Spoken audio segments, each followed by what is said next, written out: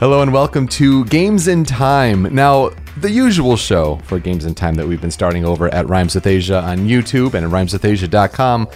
Short 10-minute podcasts recapping the game news. I do miss the longer form of podcasting though. And so I think it's more of a when I feel like it kind of thing. We're going to kind of break out and do these longer podcasts, whether it's catching up with different people or delving into specific topics. And this is one that I wanted to do for quite some time after beating this game this year. It's Danganronpa V3 Killing Harmony. It came out at the end of September, and after beating it, I know there was one other person who was playing this obsessively, and I had to talk to him about this. Please welcome Alex O'Neill from IrrationalPassions.com. Thank you for having me on, Peter. I'm excited to talk about Danganronpa. I think this is a game where there are just so many spoilers. I mean, when you're talking about 6 chapters and each chapter is a murder mystery, who is going to have, who dies first of all, who's the culprit, how does it get there, what are the underlying stories in Danganronpa, how does it fit into the overall Danganronpa universe? There's so much, and you can't just dance around it all. So I know you played this game, almost obsessively. I remember seeing your tweets over at AlFighter27 on Twitter, and you're saying there hit a point I couldn't put it down. This is like a 40+ hour game. It gets intense. Yeah. So I just kind of wanted to get your thoughts, and we can talk just briefly before going into very detailed spoilers and all that in case people are interested what Danganronpa is V3 worth it? Can you play the game without the others? Just, I guess, your initial impressions maybe going into playing V3 and then maybe coming out of it. So going into it, I went in pretty much blind. Like I hadn't even seen half the characters. I had wanted to play. They put out a demo of it, which is like not content that ends up being in the game, but is a nice little taste of the characters and their banter and how the systems work when it comes to the actual mechanical parts of the game, which are the class trials. So I hadn't even gotten to play that. So going in pretty much blind, but having obviously played the first 2 when they come out in 2014, big fans of those. For me, the upper echelon of the series is that first one because of how it took me. It's such a roller coaster ride, and it takes you on such a good trip too. I think this one definitely harkens back to that more than Danganronpa 2, which is like off the rails, completely crazy. Yeah. And 3 is crazy too. Don't get me wrong; they're all absurd, but the setting and the way it's paced out and the way the characters and all kind of interact with one another really reminds me of that first game, and I really like how it kind of plays itself out in regards to those first 2. I do think I feel like you could probably jump into this one and still have a really great time. But it definitely helps that you played the first 2. Yeah, I think 2 was very, very dependent on the first one being completed. This one, through a certain point, as I believe you also said on your Irrational Passions podcast as well, through a certain point, you can get away with it. I mean, they really establish these characters as individuals on their own without any other ties. It's not like 2 where you had an initial character who had questionable ties back to the first game. But yeah, this one you could play on your own for a while, but when you start to get into end game stuff, I think it's important to have at least cursory knowledge of at least number 2, but definitely of 1.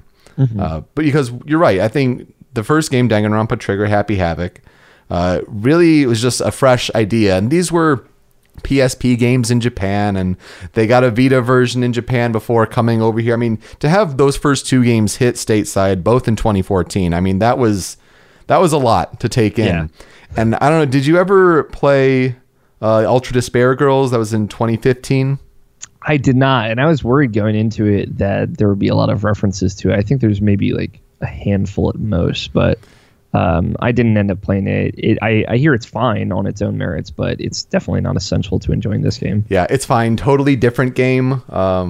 It has some cool little twists, I suppose, but it's not a killing game as Danganronpa is known for. And so I played that.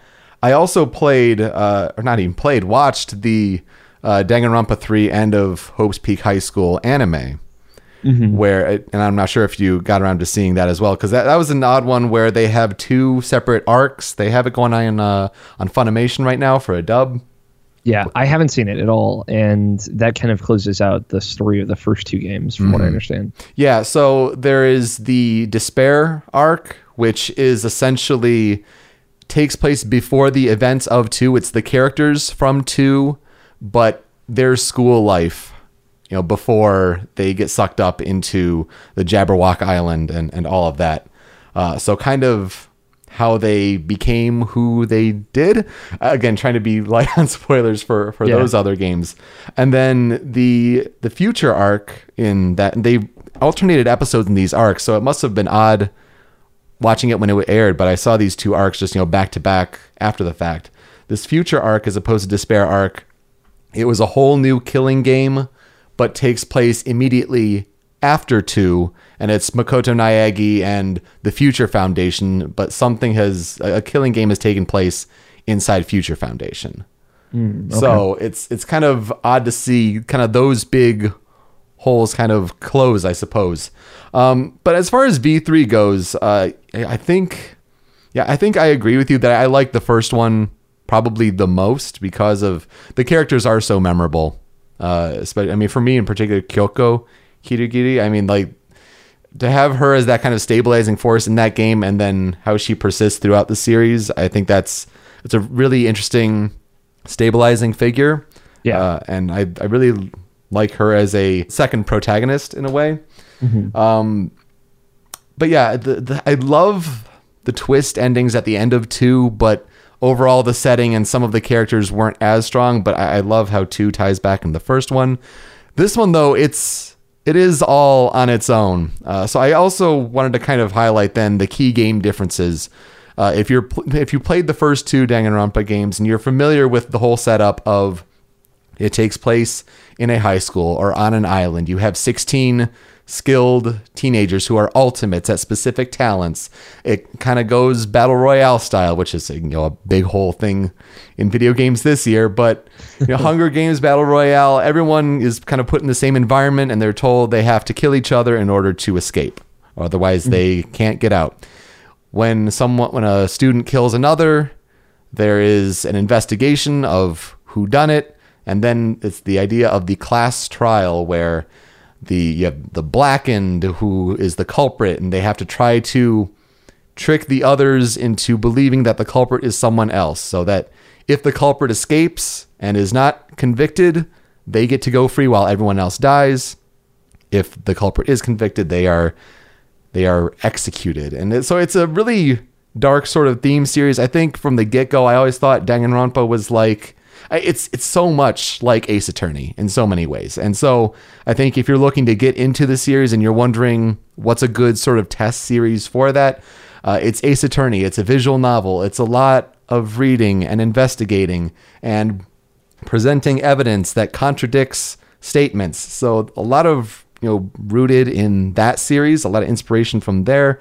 I would also put the Zero Escape series for a lot of its dark, grotesque themes. Definitely, some existential themes going in there. It's kind of influenced, I think, from there. And then you have a bit of light splash with favorite of ours, the Persona series, where you have downtime where you get to build social links with characters and kind of get to know them a bit better. There's a gift-giving aspect there to help speed it along. So I just love this series, man. Yeah. I really do. But the key game differences, I think when you're talking about what makes this one different, right off the top, they express it as lying is a big key. In the first game is all contradictions. The second game they add, well, you can now agree with characters in the class trials and find your truth bullets, your evidence that supports what another character is saying. But this one, lying, I wasn't the biggest fan of it, to be honest. Really, I like that it's mostly optional, and you can basically, I think they call it like backdoor evidence. I used it a couple of times. Did you really? Wow. Yeah, I found it. They're like, I guess, like hidden ways around it. I didn't there was usually like 2 or 3 per trial, and I would usually find 1 or 2. never all of them, but I thought it was cool in how you can manipulate things, and it does lead to different conversations, but it all kind of railroads back onto where you're supposed to be. But some of the circumstances are more very funny and humorous to just kind of take you off the rails and then back onto it. Mm-hmm. It's a fun manipulation game, I guess. Did you see if it ever, like, I guess it would be hard to say, your first time through, it's such a long game after all, but they presented as the idea that if you lied in an accurate and effective way, that you could almost like skip ahead in the class trial, like, cut out maybe a good chunk of the trial. I mean, did you ever get the sense of that? It did. There was one time, I think it was in the second trial, there was one time where it seemed like you can kind of distract away from this, because a lot of the trials in this game meander on a little bit too long, and they more meticulously go over things that you don't necessarily have to go over. So there was one point where they were just kind of exploring one person as a suspect, and I lied my way past it, and we just kind of like moved on. Everyone moved on with their lives, and that was the only time it definitely felt like, okay, that was cool, and that helped move this along faster. I think it's more of it's a longer conversation with more choices, and then if you lie your way through it, you kind of skip the part where it takes a little bit longer. But that's all. Yeah, I did appreciate that it did seem to be an optional thing to do, because I did not like doing it, but there were certain instances where like they did force you to do it, at least in the first 3-4 cases. In the last couple, I don't think I was ever, forced to lie at all. I think at that point they kind of said, okay, we'll take the reins off a little bit. You can do that if you want to, but if you want to play, like a straight laced character, then by all means. So that was the biggest difference as far as the class trials went. They had all the different mini games. I liked the addition of the V counters. I think it added a little bit more of a pinpointedness when you were firing your truth bullet to get you some of those extra coins at the end of each chapter. Maybe it was just an extra little thing instead of just firing at this big word. You're like, maybe if I can try to pinpoint it precisely. Yeah, I would say like a lot of the ones where it was like Mass Panic debate where multiple people are talking is really cool, and I like how that ended up working out. But it was, I think, the ones where we had seen that mechanic before, specifically like Hangman's Gambit, where they kind of tried to mix it up, where I was like, this isn't really working. I hated to see the crossing swords, the rebuttal showdown. I hated to see that come back again, because that was my least favorite from 2. Yeah, and I mean, like, I think my least favorite from 2 is like the weird skiing minigame or whatever. Yeah. And that was just completely gone. It was kind of replaced by the Psyche Taxi. Right. But that was at least a little bit more enjoyable. I liked the music and the whole like good and everything that went with the Psyche Taxi. But it went too long, especially when letters started moving more at the end. It's just like, I want to pick these up. Come on. I shouldn't have to slow down necessarily. The breaking of the blocks, the mine was an interesting little mini game. I always was forgetting the pattern, so I could never use it effectively. But it was to a point where like, okay, if I break a few blocks here and there, it's not going to be a big hit on the time. Yeah, I liked the debate scrum when everyone was polarized. I think at certain moments it was really effective, but I didn't feel it was necessary to have it in every chapter. Yeah, it was very much like, all right, here's the moment where we do our like magical girl transformation animation, and the whole classroom turns into a rocket ship or something. Yeah, and it's just like, the whole animation, you couldn't skip it every single time. It's like, okay, well, I get it. Breaking down the character's armor at the end with the argument armament, it was different, but essentially the same as in past games. And the closing argument with the manga is always the best part of the games, to just try to piece everything together. Though I did have one instance where the game crashed, like right as I was putting the last piece in and it was trying to load up the here's how everything happened. My goodness. Hard crash, and I had to go back like an hour, skip all attacks, and it's just like, oh man, I should have saved, as opposed to it was just at the halfway point that I had my last save at. Yeah. But just a random fluky glitch there. I am curious. Did you end up playing on Vita or PS4? I played on PlayStation TV. Okay. So technically the Vita cart, but on a big TV, and you got to download the high quality patch because there's one for Vita. I guess, there was a big deal when the demo came out for Vita where like the audio quality is not so good. And they're like, well, here's a 1.2 gigabyte patch with higher quality audio samples. And it's like, thanks. It's a big help.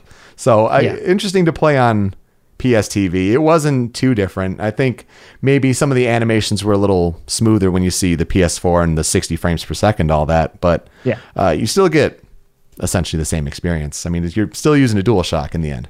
Yeah, I played on PS4 because I'm like all for just all video games on the TV. But yeah, it was cool to switch from Vita to PS4. It was a good experience. Yeah, and what made this interesting for me was my wife is also a big fan of the series, but it was always that I had played it first. I mean, in 2014, my wife's from England. She had not played them. But it was when she moved over here, like, you have to play these. So play them later. But now this is a game that we both played together. And it was mostly just me controlling while she was watching, or say like, oh, spend free time with this person and all that. It made it a really fun game to experience as a couple. But it definitely also stretched out the time it took for me to play the game, because like you, I would have said like, give me a weekend, I will play this nonstop. But otherwise it's like, okay, we're breaking out in 2-hour chunks, and by the end, we spent like a whole Saturday, like 12 hours just going through it. So it was nice that it ended up working out that way. But that was interesting, and that could have only really been done on a TV as opposed to just headphones on, Vita, lock, check. So the Vita does have the benefit, if you are playing by yourself, of like, in my case, waking up out of bed and on my day off and just grabbing it and then just like going right into playing it and never looking back. So that's fantastic. Let's get into the spoiler section, though. If you've tuned in this long and you have not played this game, might be a good time to get out now. Just as a warning, this game starts out with one of the best first chapters of the entire series. Yeah. And I'm trying to get my brother to play this game. He's doing things like he's got NHL 18 and he's doing some career mode in there, and he's like, oh, I want to eventually try Forza 7 and all. I'm like, you need to play Danganronpa V3 at the very least, chapter 1. Get through chapter 1, see how you feel about it, because he's played the other two, and so you think he'd enjoy it.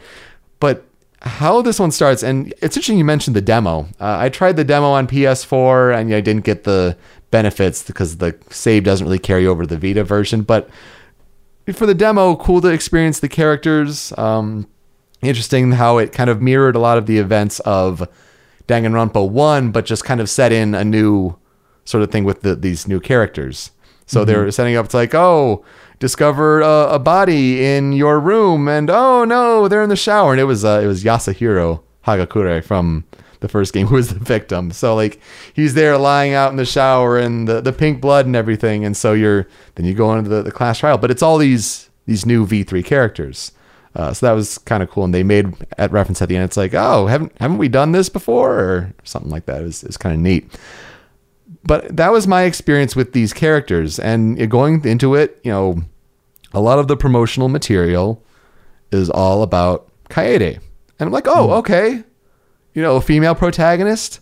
She's got the ahoge, or whatever it is, the little hair flip bit that kind of helps determine, yes, you are a protagonist in the Danganronpa universe.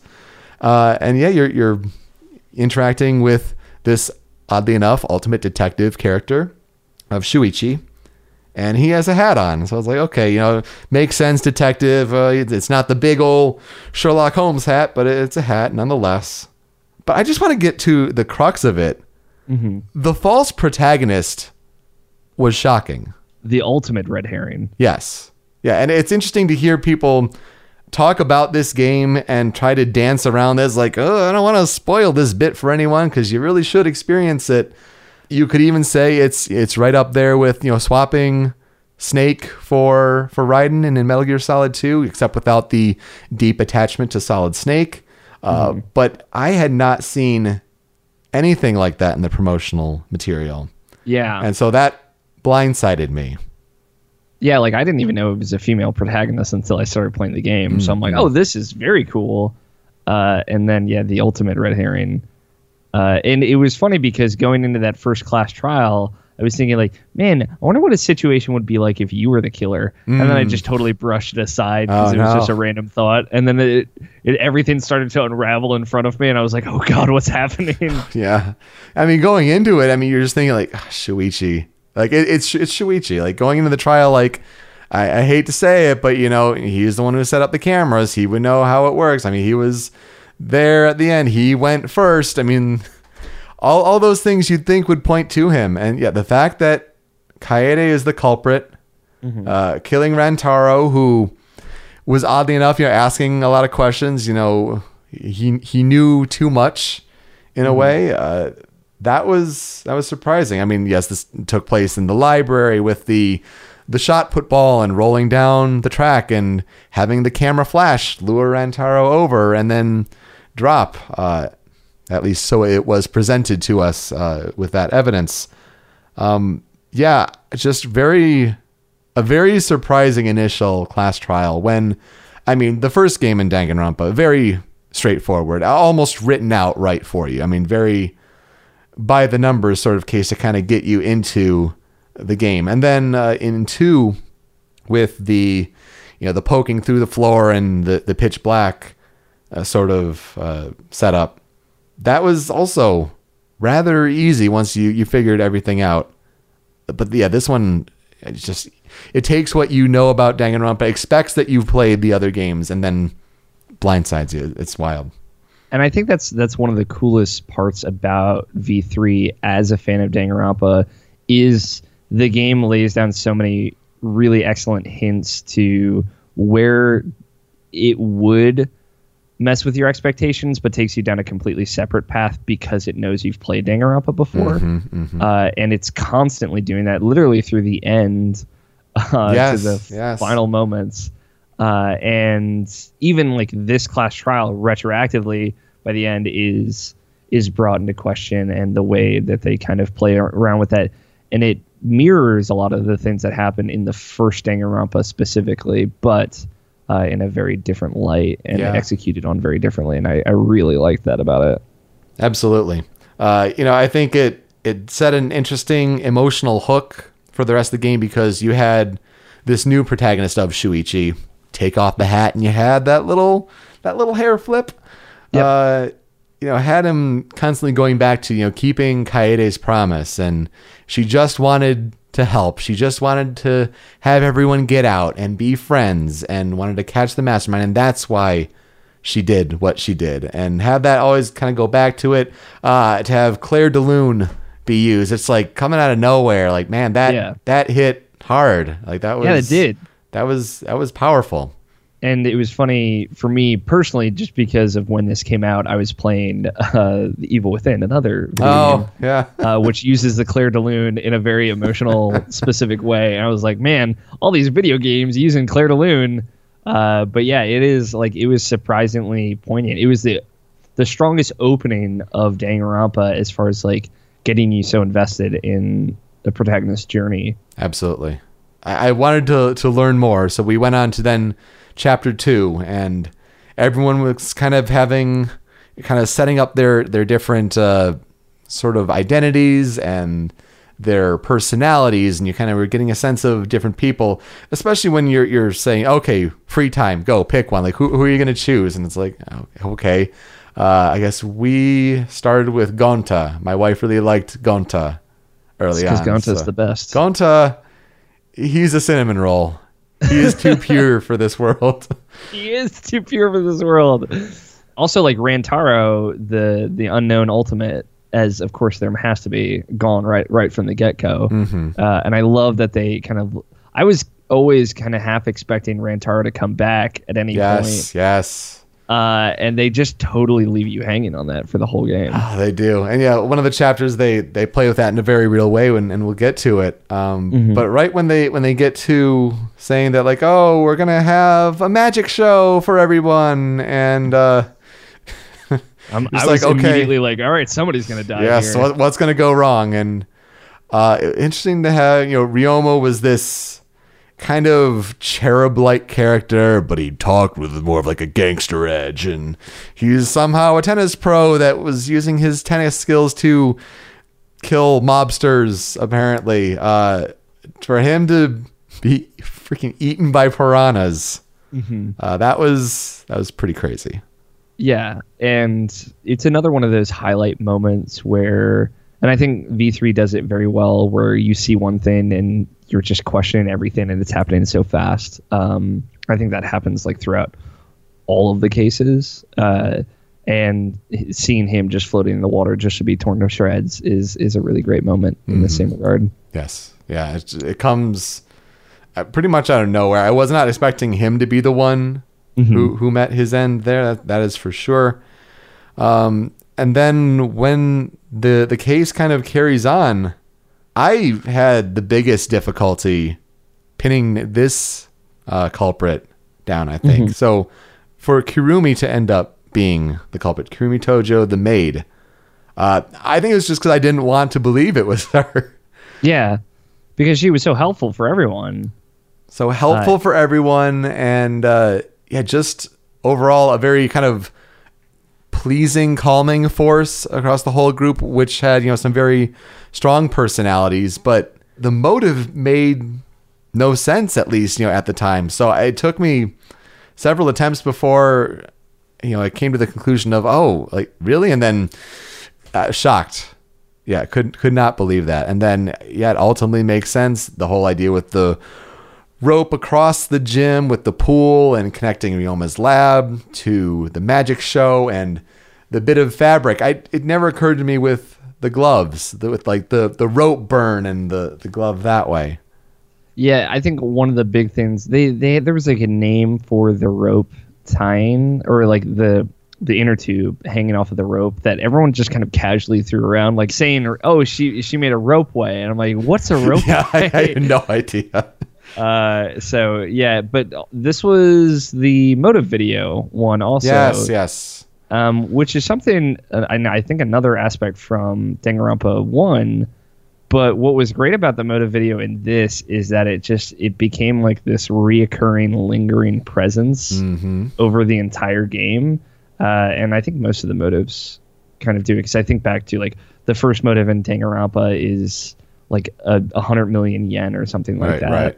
Right. And when you compare to how sinister and horrible they get, it's just it's a whole new league of like these weird motive videos coming and going through the story. But yeah, the ropeway, the torn glove, the drama, the tension, the acting prime minister. Yeah, like that was crazy. Like when you start to think for Danganronpa, like what's the overarching story?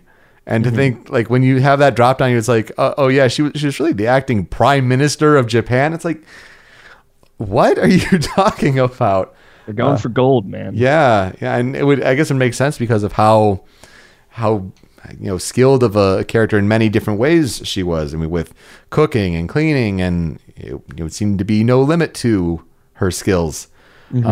But it's interesting you mentioned the motive video, because I think the big difference when we're expecting, based off the first Danganronpa, is Monokuma has all these videos, and if you don't kill anyone, I'll show this to everyone. Well, this one was the idea that they're all mixed up amongst each other, so some people may know others' secrets, and the kind of different tensions played off of that was really interesting.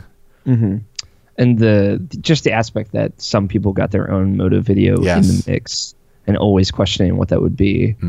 So for Kirumi, like that came out of nowhere. That was another, I think, because we also started in my playthrough, we also started doing free time with her, and like that had to be cut short. And it's like, well, that sucks again. I never invest in free time because I'm always like, oh, the person I choose to spend time with is probably going to be the person that dies, which was true of Rantaro right from the get-go. So. Yeah. they start laying out some groundwork here. I think this is when Gonta discovers the note, the ever-evolving note over in the park or the open area, and that starts playing into it. And the motive video is such a great. Danganronpa is very good at just really laying out the pieces, like all the corner pieces throughout the chapters. So you kind of have to start building the points to the center, and it always comes into a picture that you never expect. Especially at the end, after the trial's over, they have to have something to lead you going into the next chapter. And so, whether it's with the note in the courtyard or when they open on one of them and it's just like, it's a news report and meteors are coming down, and it's like, what the fuck? Like, or there was the one where it was the funeral for everybody. Yeah. And so then you start thinking of, similarities to 2 is this really a computer projection? Is everyone dead? Are they living in this virtual world? I mean, you definitely start using past knowledge of games and see, like, what are they bringing over? What knowledge can I use to maybe start making sense of what's going on? Mm-hmm. How could we have guessed, though? Yeah, no, totally. And then I don't know how you haven't mentioned it yet, but, the Mono Cubs.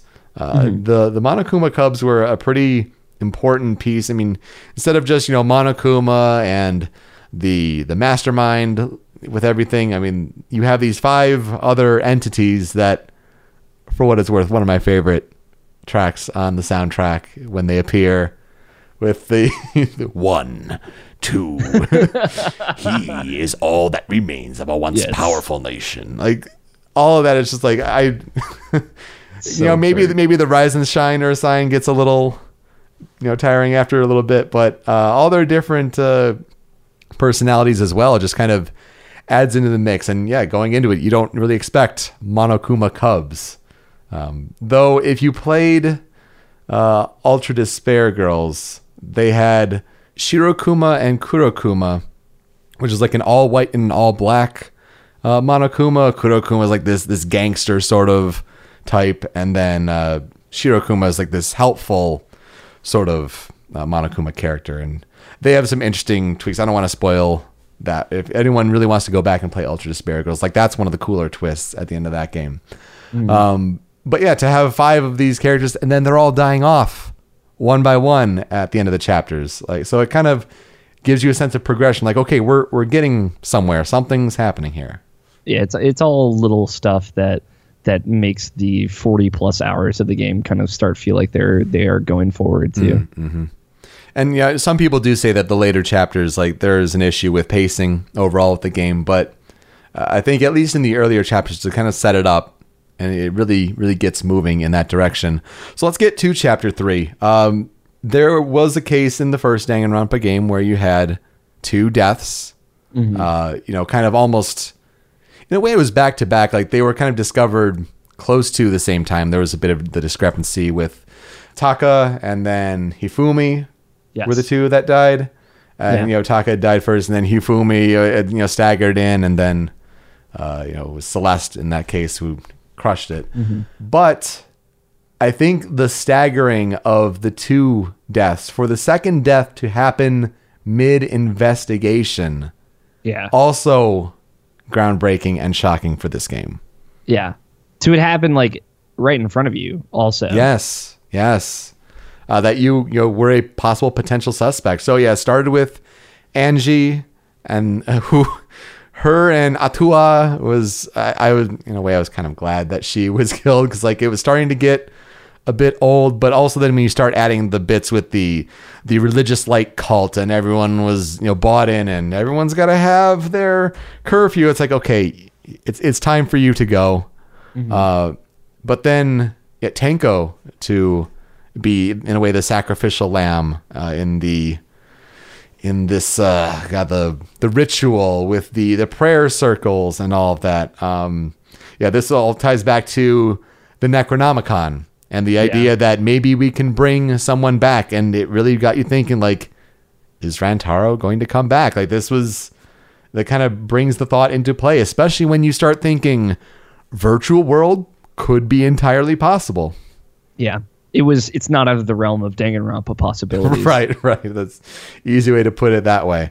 But yeah, this is the one with the seesaw stomping, and Korekiyo is the culprit in this one, which is interesting because it seemed like the most straightforward one. When you start talking about all these examples of the occult and rituals and things like that, and he had such a deep interest in that as an anthropologist, it almost felt a little anticlimactic to have it be him to be the culprit. This is, I think, probably the weakest trial just because of how long it goes, but also because of the culprit. Mm-hmm. But I think it sets up a lot of like character stuff in motion. Himiko, I think, goes the most places here. And Kokichi, obviously, you start to kind of peel back the layers, is because he's a thorn in the side always, but this is when things start really going off the rails for him, with how he tries to mislead the trial and everything. Yes. Yeah. So it's more of, I think the things going on around the trial are more interesting than the actual trial itself. Yeah, that's a good point. And the timing of Angie being killed, as she discovered the whole trap with the seesaw, that felt like not maybe the best way for her to go. I would have wanted to see something more of the whole idea of when she was being spun and the katana cut something to create the locked room and all that. I think that was a pretty neat thing to discover and kind of piece out there.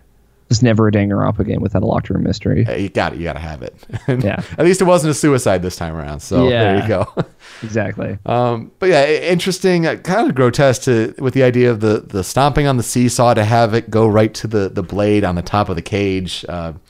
That was one where I felt like the different quirks that when you're figuring out the case, certain things like, well, no, the blood was on the inside of the sheet, so there's no way that it could have been done outside of the sheet, and little things like that. It's like it's all starting to kind of piece together, but I don't know if I necessarily saw the whole like stomp on the seesaw thing until it was laid out there.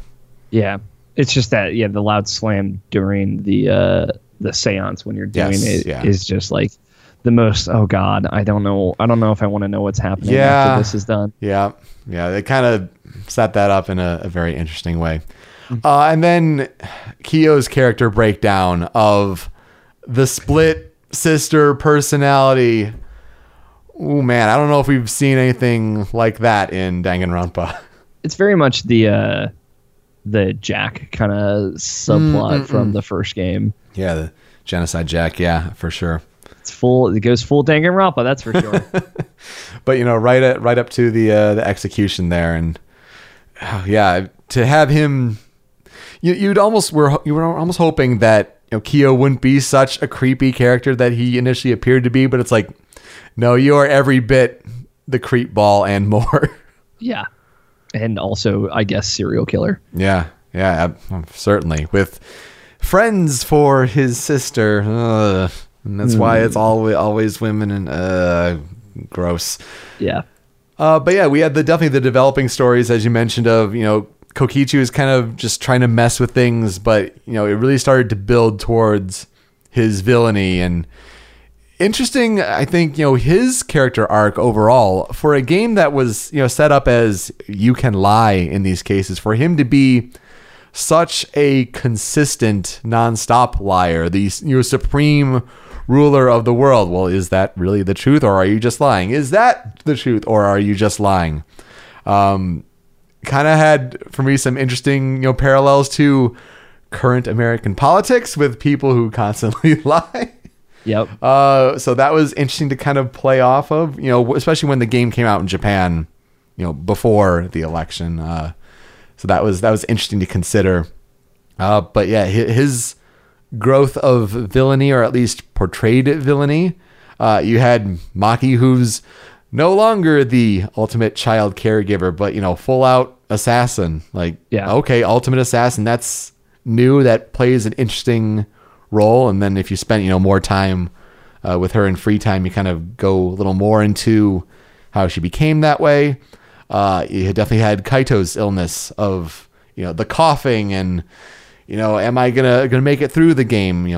With you're doing the whole workout with Kaito and Maki, and you're kind of building that little friend group. But Kaito's not showing up because he keeps coughing or not feeling well. And as we mentioned, the Monokubs being killed off over time. A lot of different threads going on here. All the while, you're wondering what's with everyone being dead. What's with the meteorites? Is there a world to go back to? Again, echoing back to Danganronpa 1. Like, it's hard to get into kind of where they're leading those threads without like explicitly going right to the ultimate ending. But there's so much to kind of contemplate, like retroactively looking back at that game and where they're going with characters with how that game ends. Yeah, because they're all kind of laid out at the start of the chapter when you're opening up the new area, and everyone's like, you got to find the different things to open up, maybe find some new labs for different characters, and then the flashback light. And the flashback light always kind of helps propel that story a little bit more because it's represented as, revealing truths to these characters about them or the world. And it definitely breadcrumbs it in a very interesting and unique way. So we get to chapter 4, and they're like, no, straight up virtual world. Like, let's put on the PlayStation VR in a way, as it were, and go right into the virtual world. And so I think it plays off of what we were maybe pondering, that, well, if this is virtual already, is it just an easy thing to do to say, just have the consciousness go into this 8-bit, 16-bit sort of setting? Interesting to consider there. This was Miyu's death. Mm-hmm. This is definitely trying to set up a death for Kokichi because he was starting to become, pure evil at this point. Not, hell-bent at a later point, but, definitely becoming a problem. And so Miyu's trying to set up something in which he dies, set up the poison outside. But yeah, definitely did not expect her to have, the tables turned that way, especially when in the virtual world, like, she does the whole thing with the bridge, and she's, showing like the bridge goes down the river, and it's like, well, what are you doing? Like, it was a little odd that way. But yeah, this is the whole case of, there was the invisible wall between, what we thought were the left and right sides were actually not a barrier at all. It was actually down the middle that was the problem. So when characters could be, sledded down the side of a building and across that invisible wall, or across that boundary. And then there's the whole thing, she dubbed herself an item so that she could move past or something like that. It was such a weird little trick. I think I figured out that whole left and right side thing pretty early on, but it was just the sequence of events. And then for it to end up in the hands of Gonta to be the culprit, that hurt. Emotional kind of falling apart, and also like the whole kind of scene toward the end of the class trial where virtual Gonta is kind of recalling his memory back to real Gonta, and he like genuinely didn't know what happened. God. Yeah, the whole bit, you had that truth bullet where it was just, what happens when you mix the red and the blue and the left and the right, and it's like, it's where you hold your chopsticks. And it's like, what? It's the other hand. It's like, oh no, come on. Yeah. And it is kind of heartbreaking going off of like what we see Kokichi had learned at the end of the previous trial, and him kind of like revealing that to Gonta and manipulating him. Yes, yeah, and like him saying that he knew that there's the end of the world, there's no world to go back to. Mm-hmm. So it was definitely easier to sway virtual Gonta, who had no memory of that. That one was a bummer to go through. Yeah, I think it's a good trial because it takes place in a video game and it uses video game mechanics as part of the trial. It's very clever in that regard. Yeah, the whole scrolling of the screens and all that. Yeah, it was interesting. But it's so heartbreaking. Mm-hmm. And by the end of this one, you have Kokichi coming to full power. His sprite where it's like the doom purple aura and he gets the crazy circular eyes. It's like, oh shit. Like what's wrong with you now? This is, he tells everyone of the end of the world. Everyone gets in kind of a malaise for the next chapter of the despair and the hopelessness of what can we do. And going through that little platforming section with the hammers. Yes. And finally being able to conquer that. Playing that the first time was, I had no idea. Like, it's like, is it really supposed to be this difficult? Like, what gives? I gave up hope pretty quickly that it was at all possible. Mm-hmm. Although I'm sure there's probably like some MLG Pro run of that on YouTube or something. Some tool-assisted speed run, yeah. Although I wonder how it breaks the game if you do get to that ending before you're supposed to. Yeah, good point. But yeah, it goes full evil Kokichi. I am the supreme leader. I am the mastermind. Kind of.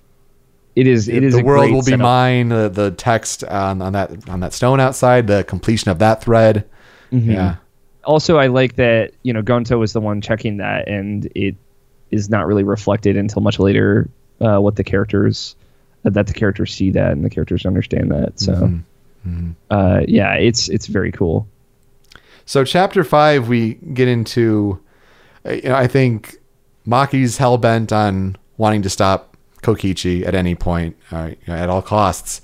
And, Kaito's been held captive by Kokichi. You start getting into stuff with the exosols that kind of come back into play, and the electro hammer to disable one of them. You had the electro hammer to get past that electrified fence border, and you discovered where the exosols were being held.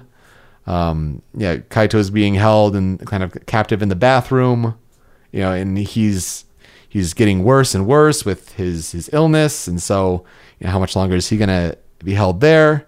It was definitely an interesting trial where you had the unidentified remains, and then either Kaito or Kokichi in the exosol, looking for a while there that Maki could have been the killer. I mean, she was the crossbow there, and Himiko saw, or brought the bag that could only have been the crossbow, which then Kaito knew how to put together, set up from a previous story event. And so a lot of things were going into place, and you're like, Maki, no, you can't have been caught. You're an assassin, you're the ultimate assassin.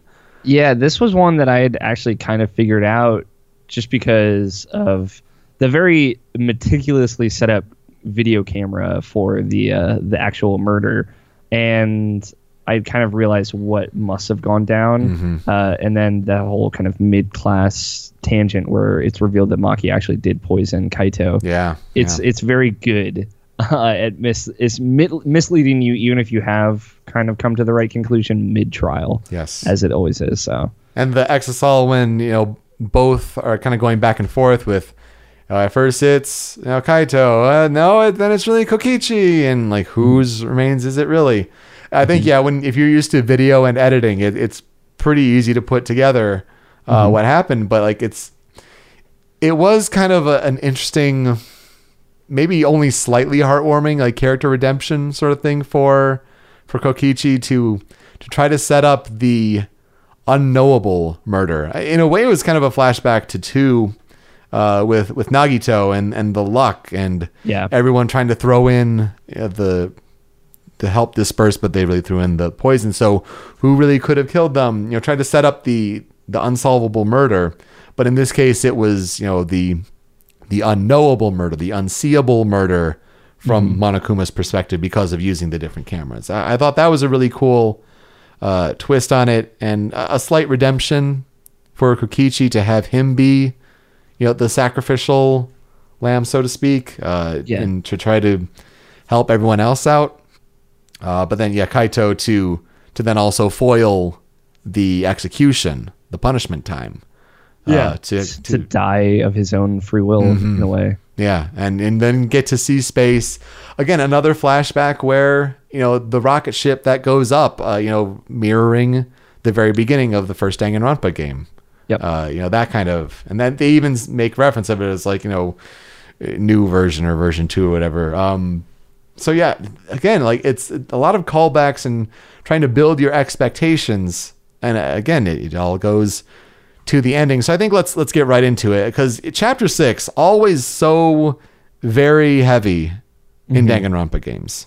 Yeah. In the first game, it was really just trying to piece together what happened when you had the masked assassin trying to kill Makoto, and trying to figure out the dead and then dead again, the body swapping there to really nail down the full culprit. In the second game, it's the whole unraveling of Jabberwock as the virtual world, and really trying to piece that all together, and going through the ruins of the Hope's Peak Academy. Yes, and the whole twist with Remnants. That's such a big moment. So like that's all in chapter 6, and in this one, at first I thought it was going to be a little weaker by comparison. But then shit gets full meta at the end. So we start with the chapter 1 case revisit. And which is great. It's super, super great. To think that there's more that we did not see, because we were all resigned to the fact that, Kaede did it to sacrifice and save everyone. But if to think that even she was set up, it's a great additional layer. Yeah. And I love and as soon as they mentioned the girls' bathroom, I'm like, oh, okay. So going into that trial thinking like, I got this. Yeah. And then walking out of that trial thinking I don't have anything anymore is great, because they very much give you the tools to kind of start figuring things out to an extent. But also the kind of breaking down of the rules don't matter anymore. Yeah. Right? Yeah. Because, this is our 53rd go around. And, so obviously it goes full like, okay, hey, Danganronpa, what if this was all fake in a TV show and you all signed up for this? But I love that they introduced this, and it's absurd and so unbelievable. And you, the player, and the 5 characters are grasping at straws to basically make it so like that isn't the ultimate conclusion. But they don't just like introduce this insanity and then let it sit. I would say like, there's a tendency with video games to do that, especially like, like big late game twists. Like I think of like Metal Gear Solid 5 as a kind of a big one like that, where it just kind of throws this information at you and then leaves you with it. Yes. And that's how it ends. But Danganronpa then spends the next 2.5 hours just kind of sitting in that reality. Yeah, and you got to work through it, man. It's crazy. And there is like a legitimate working through it and coming to grips with it. And I think where it ultimately ends up is something really poignant, where it could have been something really cheap.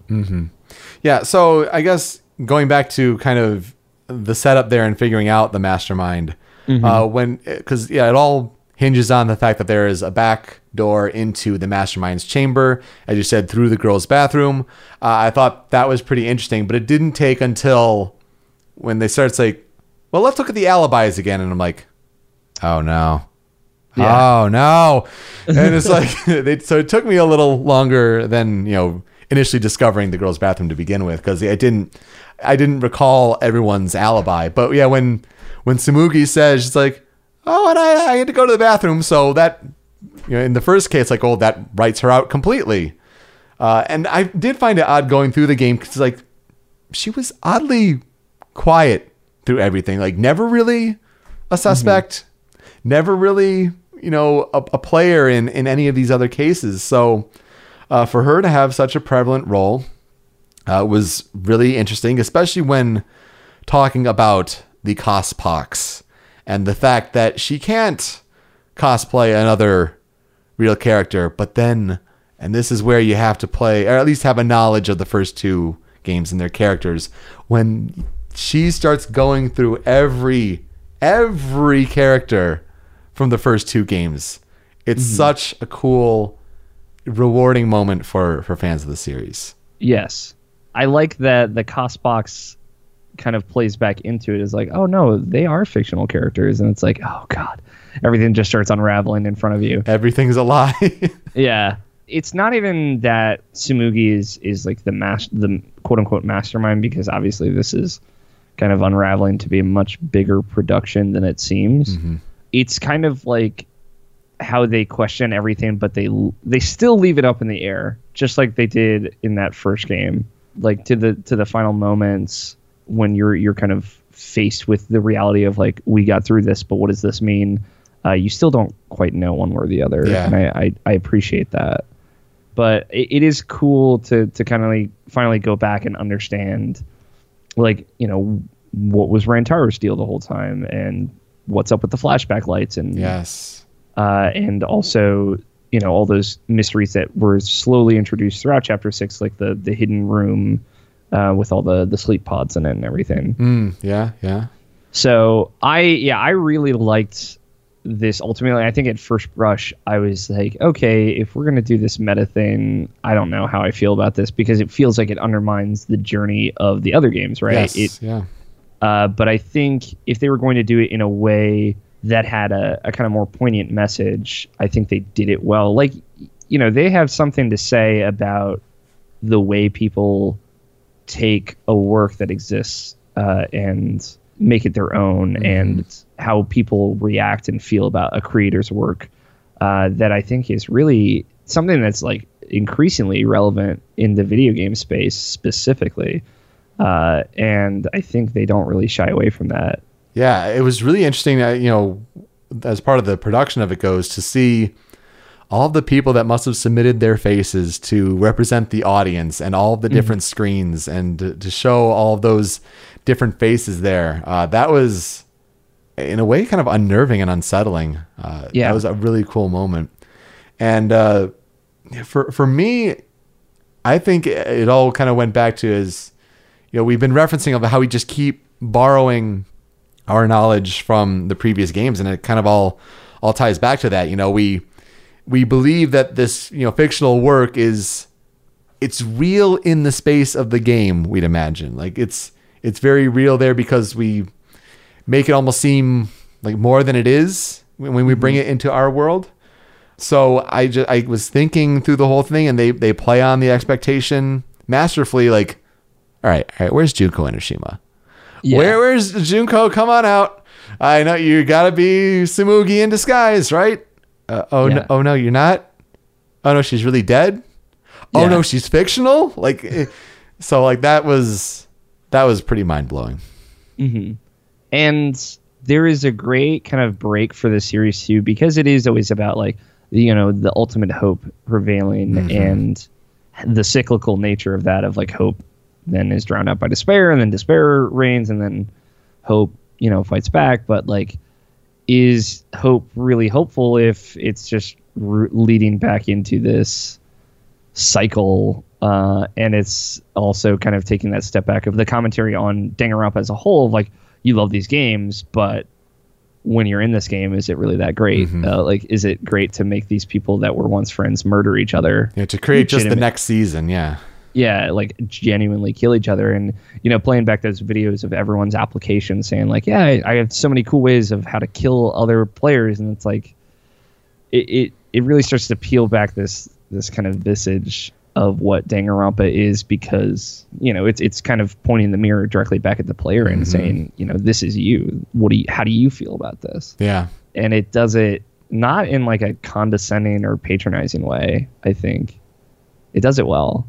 I totally agree. Yeah. And when they set up the whole thing that, you know, well, Rantaro was really the ultimate survivor. He survived the last season, and he was able to bring some knowledge into this next season. And the whole idea with the flashback lights are, you know, you could customize them to be a brainwashing device, and that truth was all, you know, subjective, and it could be customized in that way. So many just, you know, cool little twists. And yeah, in the end, when the first two games are all about hope versus despair, you know, the ultimate hope taking down Junko, the ultimate despair, for the third choice to be presented to say end Danganronpa, to have the viewers tune out, it was an interesting, you know, third option. And I mean, yeah, all that went into it. I did not expect it to get so meta. And I heard going into the game that, like, all right, people find the ending to be very polarizing. You know, take that for what you will. And I'm like, okay. And it took like another day just thinking about it to like really come to grips on like what actually just happened. And it is mind numbing. And I feel bad because like I had like a casual conversation with someone who had not played it yet. And he's like, oh yeah, I heard it gets like really meta. And I'm like, okay, whatever. I don't know what that means. But then like knowing that it really does dampened kind of like everything everywhere of where it went. Yeah. At the end, but it doesn't take away the impact of like what.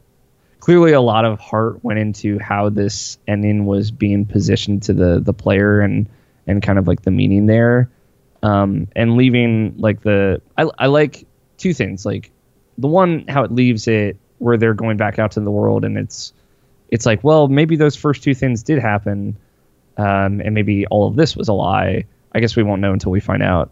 But also the second thing is how you get to play as each character at the end. Yeah. And it kind of continues what it lays out in that first chapter of like everyone coming to their own belief in their own, ending their own crisis in a way. Yeah. It was a very interesting ending in that regard. And for me, as someone who had just previously had watched the anime and was expecting something based on the continual timeline that like those previous entries had been building out for such a radical departure, it feels like an odd thing to, have V3 really be 53. Because, even going into it, it's just like, I think the creator says like, oh, the V is meant for victory. And I always just thought, okay, like version 3, it's the third game. Sure. And I think that's what, most people would expect going in.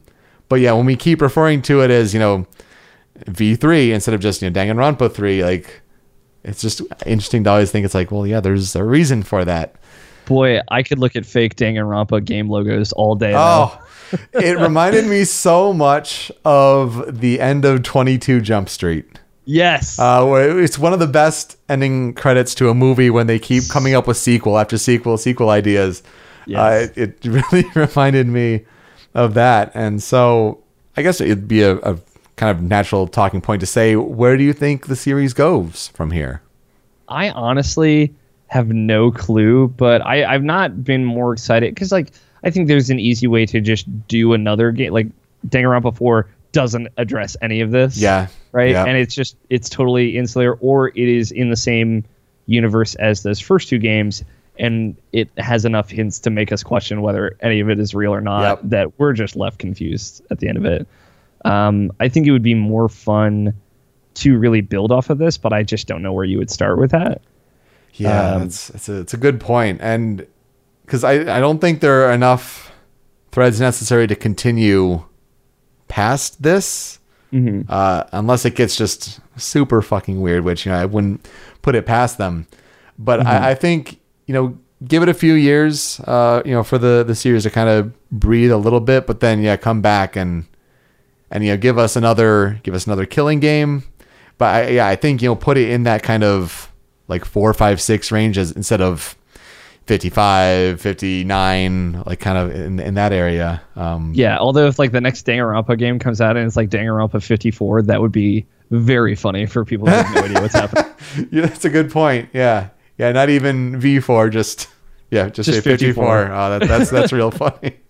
Yeah. They're like, do I have to play the first other 53 games? Yeah, it's like, man, this series really took off in a way I wasn't expecting. I mean, we make the joke about Final Fantasy, but geez, come on. Yeah, man, Japanese games are weird. That's the summation of the whole game. Japanese games are weird. Yup. What were some of your favorite characters, and like, who did you have? I guess if you didn't spend much, free time, you don't have any of the max level friendships, but just, I guess, some of the characters that you liked more than others. I think Maki was probably my favorite. She's really cool, and kind of like once you start to be able to peel back her history as like the ultimate assassin versus the ultimate child caregiver is really cool. I liked Tsumugi too, because there is definitely like an earnestness in her backstory if you do get it. Assuming like everything that she tells you is true, you understand why she would be the kind of person to bankroll a game like this, and be the character that she is, because of her kind of obsession with other characters. I think those two stood out to me the most. Yeah, I was working towards Tsumugi's friendship, at the end there. I maybe got like 2 levels in, but then he just, free time ran out essentially.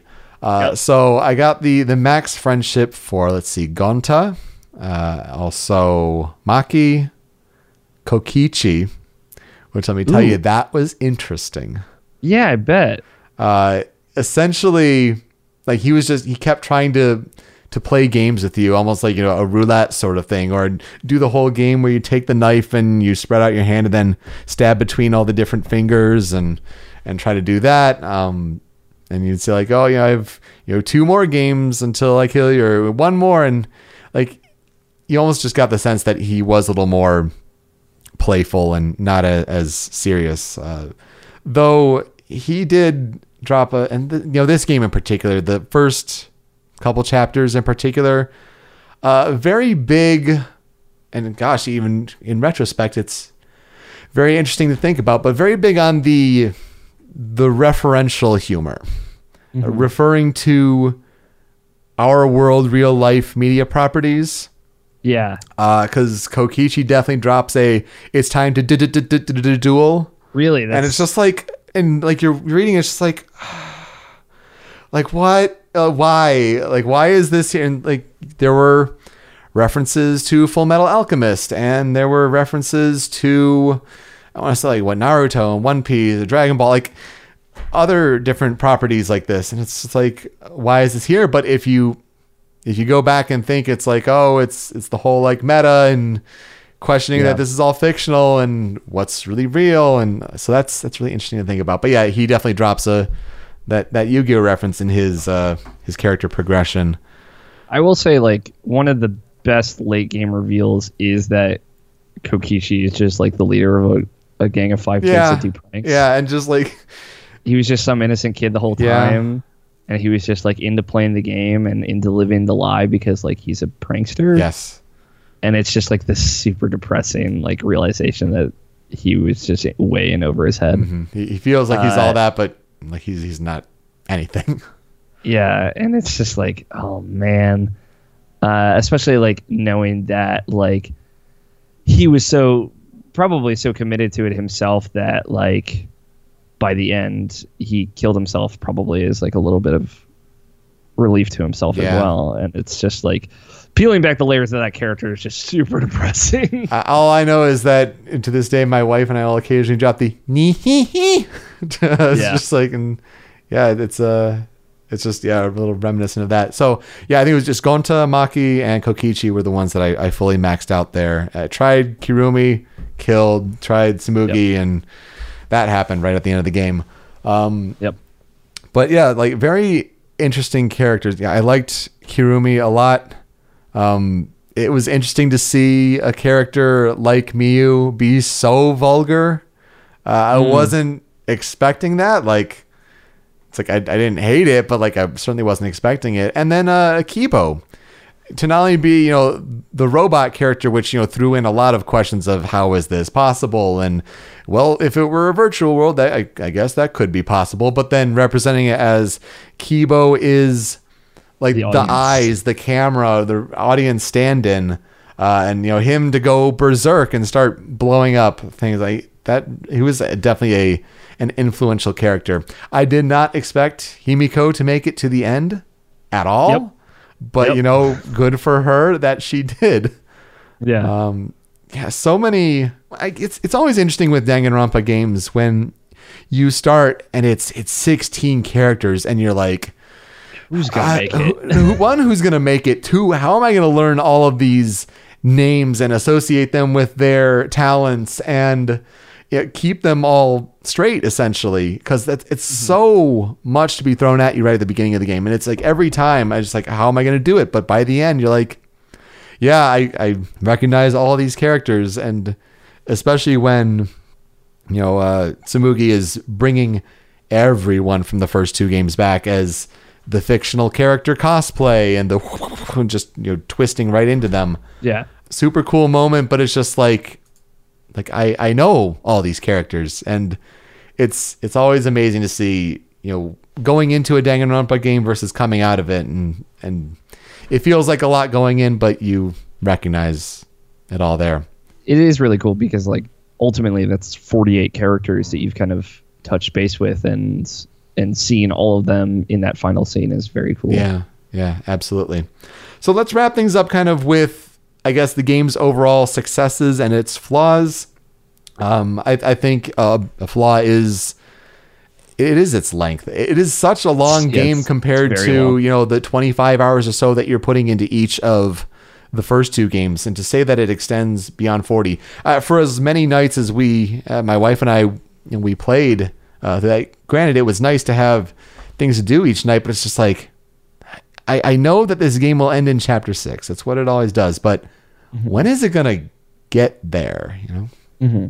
And I love intrigue. Don't get me wrong. For sure. It's just I would say, like, I don't want to say it was poorly paced. I would say just like the class trials were probably too long, because there is a lot of meandering of like, well, let's close out this possibility and this possibility.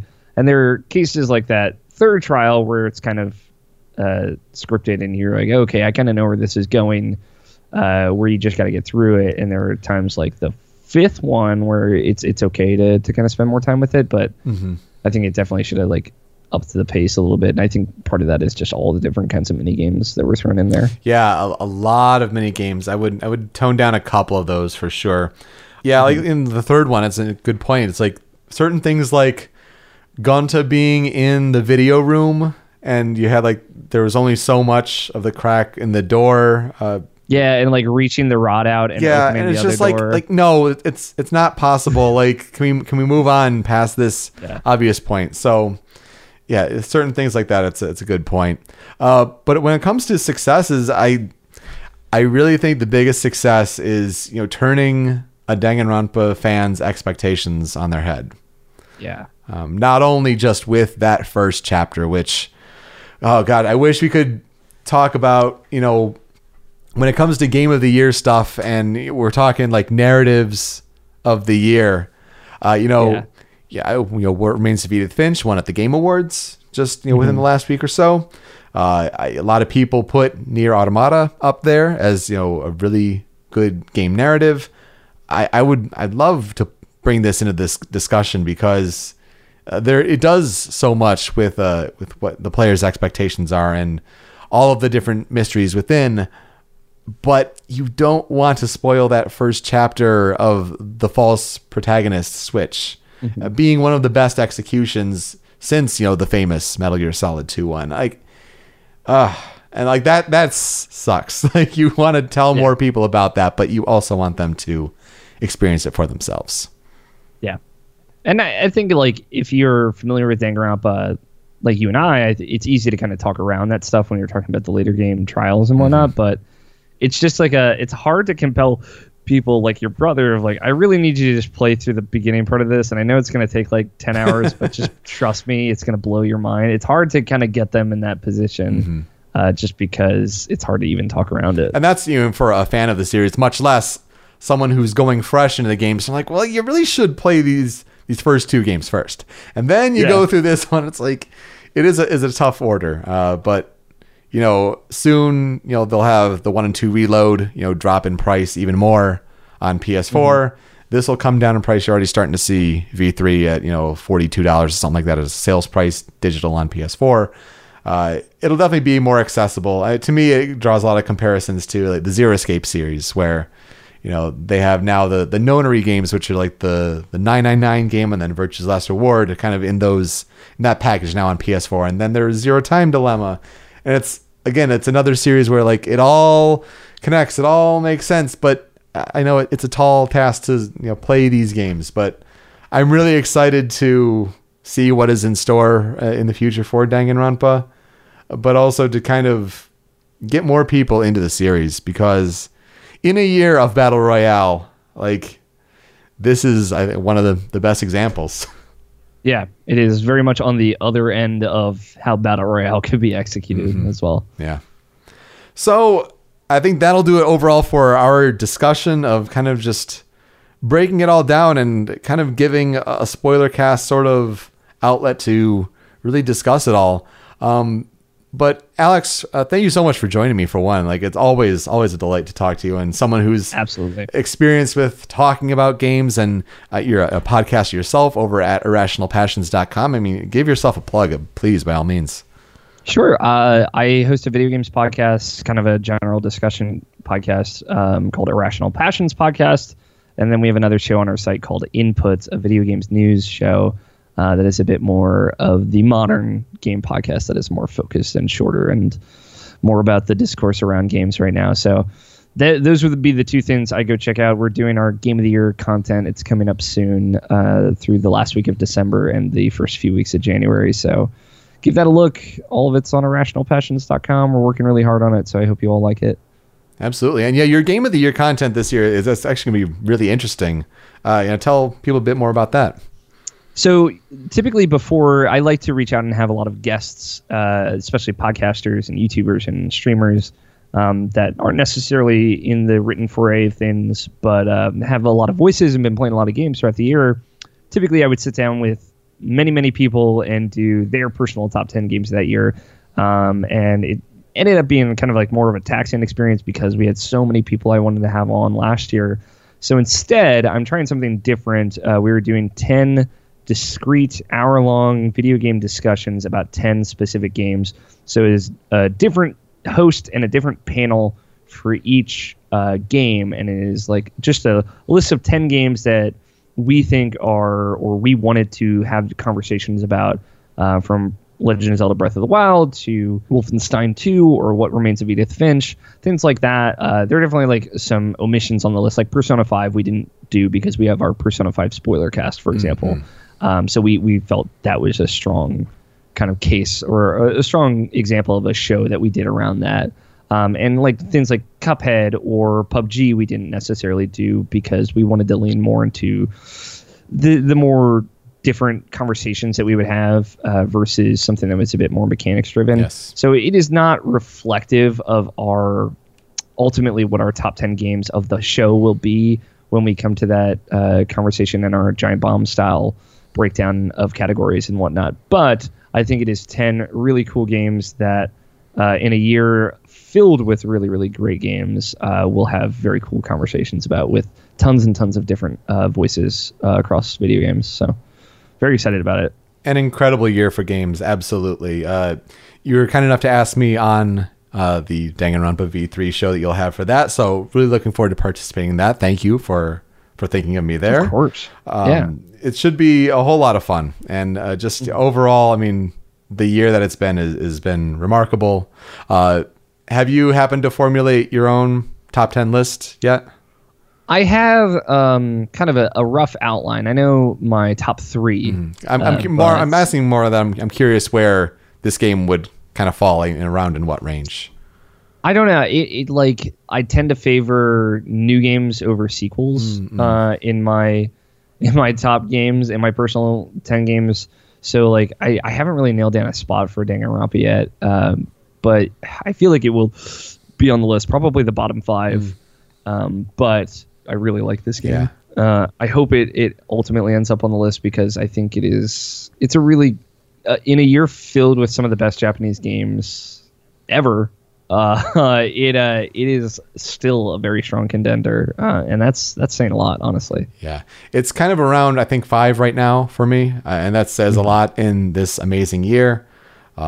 It is unfortunate that I don't think it gets as much recognition because it is a sequel and it is so dependent on knowledge of the franchise and other games in that series. But I wish more people could talk about it, more people could experience it. It's worth your time. Oh, absolutely. Absolutely. So that'll do it for this spoiler cast for Games in Time. Usually a shorter show, but occasionally I'd like to break out with some of these more longer forms. You can find the show at Games in Time Pod on Twitter. I'm at Pete Speak Easy. You can find Alex at AlFighter27. Thanks so much for your time, and we'll see you next time.